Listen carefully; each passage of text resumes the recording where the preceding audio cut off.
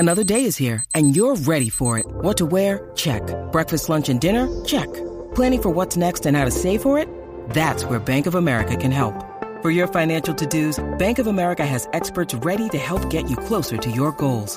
Get started at one of our local financial centers or 24/7 in our mobile banking app. Find a location near you at bankofamerica.com/talktous. What would you like the power to do?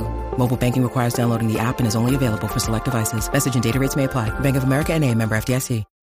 When you need mealtime inspiration, it's worth shopping Kroger, where you'll find over 30,000 mouth-watering choices that excite your inner foodie. And no matter what tasty choice you make, you'll enjoy our everyday low prices, plus extra ways to save, like digital coupons worth over $600 each week. You can also save up to $1 off per gallon at the pump with fuel points. More savings and more inspiring flavors make shopping Kroger worth it every time. Kroger, fresh for everyone. Fuel restrictions apply.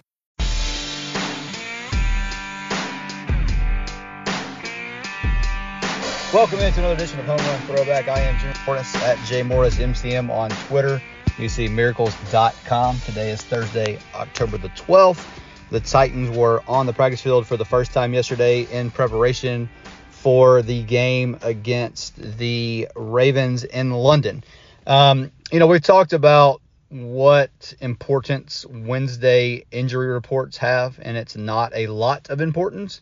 But what I will say is that you would have liked to have seen, like Treylon Burks, for instance. We would have liked to see him do something yesterday after having missed the last couple of games. So the fact that he wasn't out there at all is a little bit concerning. Now we'll watch what he does as the week goes along before we, assume he's not going to play or going to play whatever. But I would have liked to have seen him, get in at least a limited session yesterday. Other guys that did not practice: Luke Gifford, Elijah Molden, Jeffrey Simmons, Teair Tart. We'll keep an eye on Simmons and Tart. Those are two guys that, I think too much was made of Teair Tart not being out there last week. I mean, I can't imagine that he is the sole reason that the Titans' run defense went from being really good to being really bad. I think there has to be more to it than that. But, obviously he helps. And so if they can get him back this week, that would be great. We'll see how he trends. Simmons, with the shoulder, hurt it in the game, finished the game.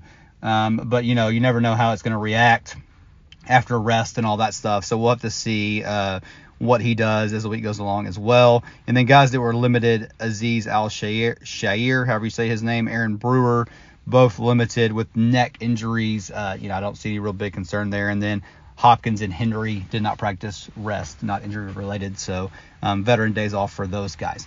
One news item yesterday: Mike Vrabel said basically that Nicholas Petit-Frere has lost his starting spot, that he has been impressed with the way Chris Hubbard has played and doesn't see a reason to put NPF back in there. Now, I mentioned this as a possibility back when the suspension was announced because, quite honestly, NPF wasn't that good last year. I mean, he was okay. He was better than Dennis Daly. He was better than, the guys that filled in for, like once Nate Davis went out. I mean, he's better than those guys that were filling in for them. But he wasn't good last year. And so there's no reason that he would just automatically get his spot back when he came back. Now, had Hubbard struggled, maybe it's a different conversation, whatever. But Vrabel's right. I mean, Hubbard has played pretty well overall. So not putting NPF right back in. He is now on the active roster. They had to do that on Monday, so he's back on the team fully, but is a depth guy at this point. So again, I'm not really surprised by that. The question is, what do you do about Andre Dillard, right? I mean, he's the guy that's been the worst on the line for sure. And that's what we talked about when it was announced that the suspension was reduced for NPF, is now you could possibly have some depth options at left tackle. You could try NPF over there, which I don't really know that they would. I don't think.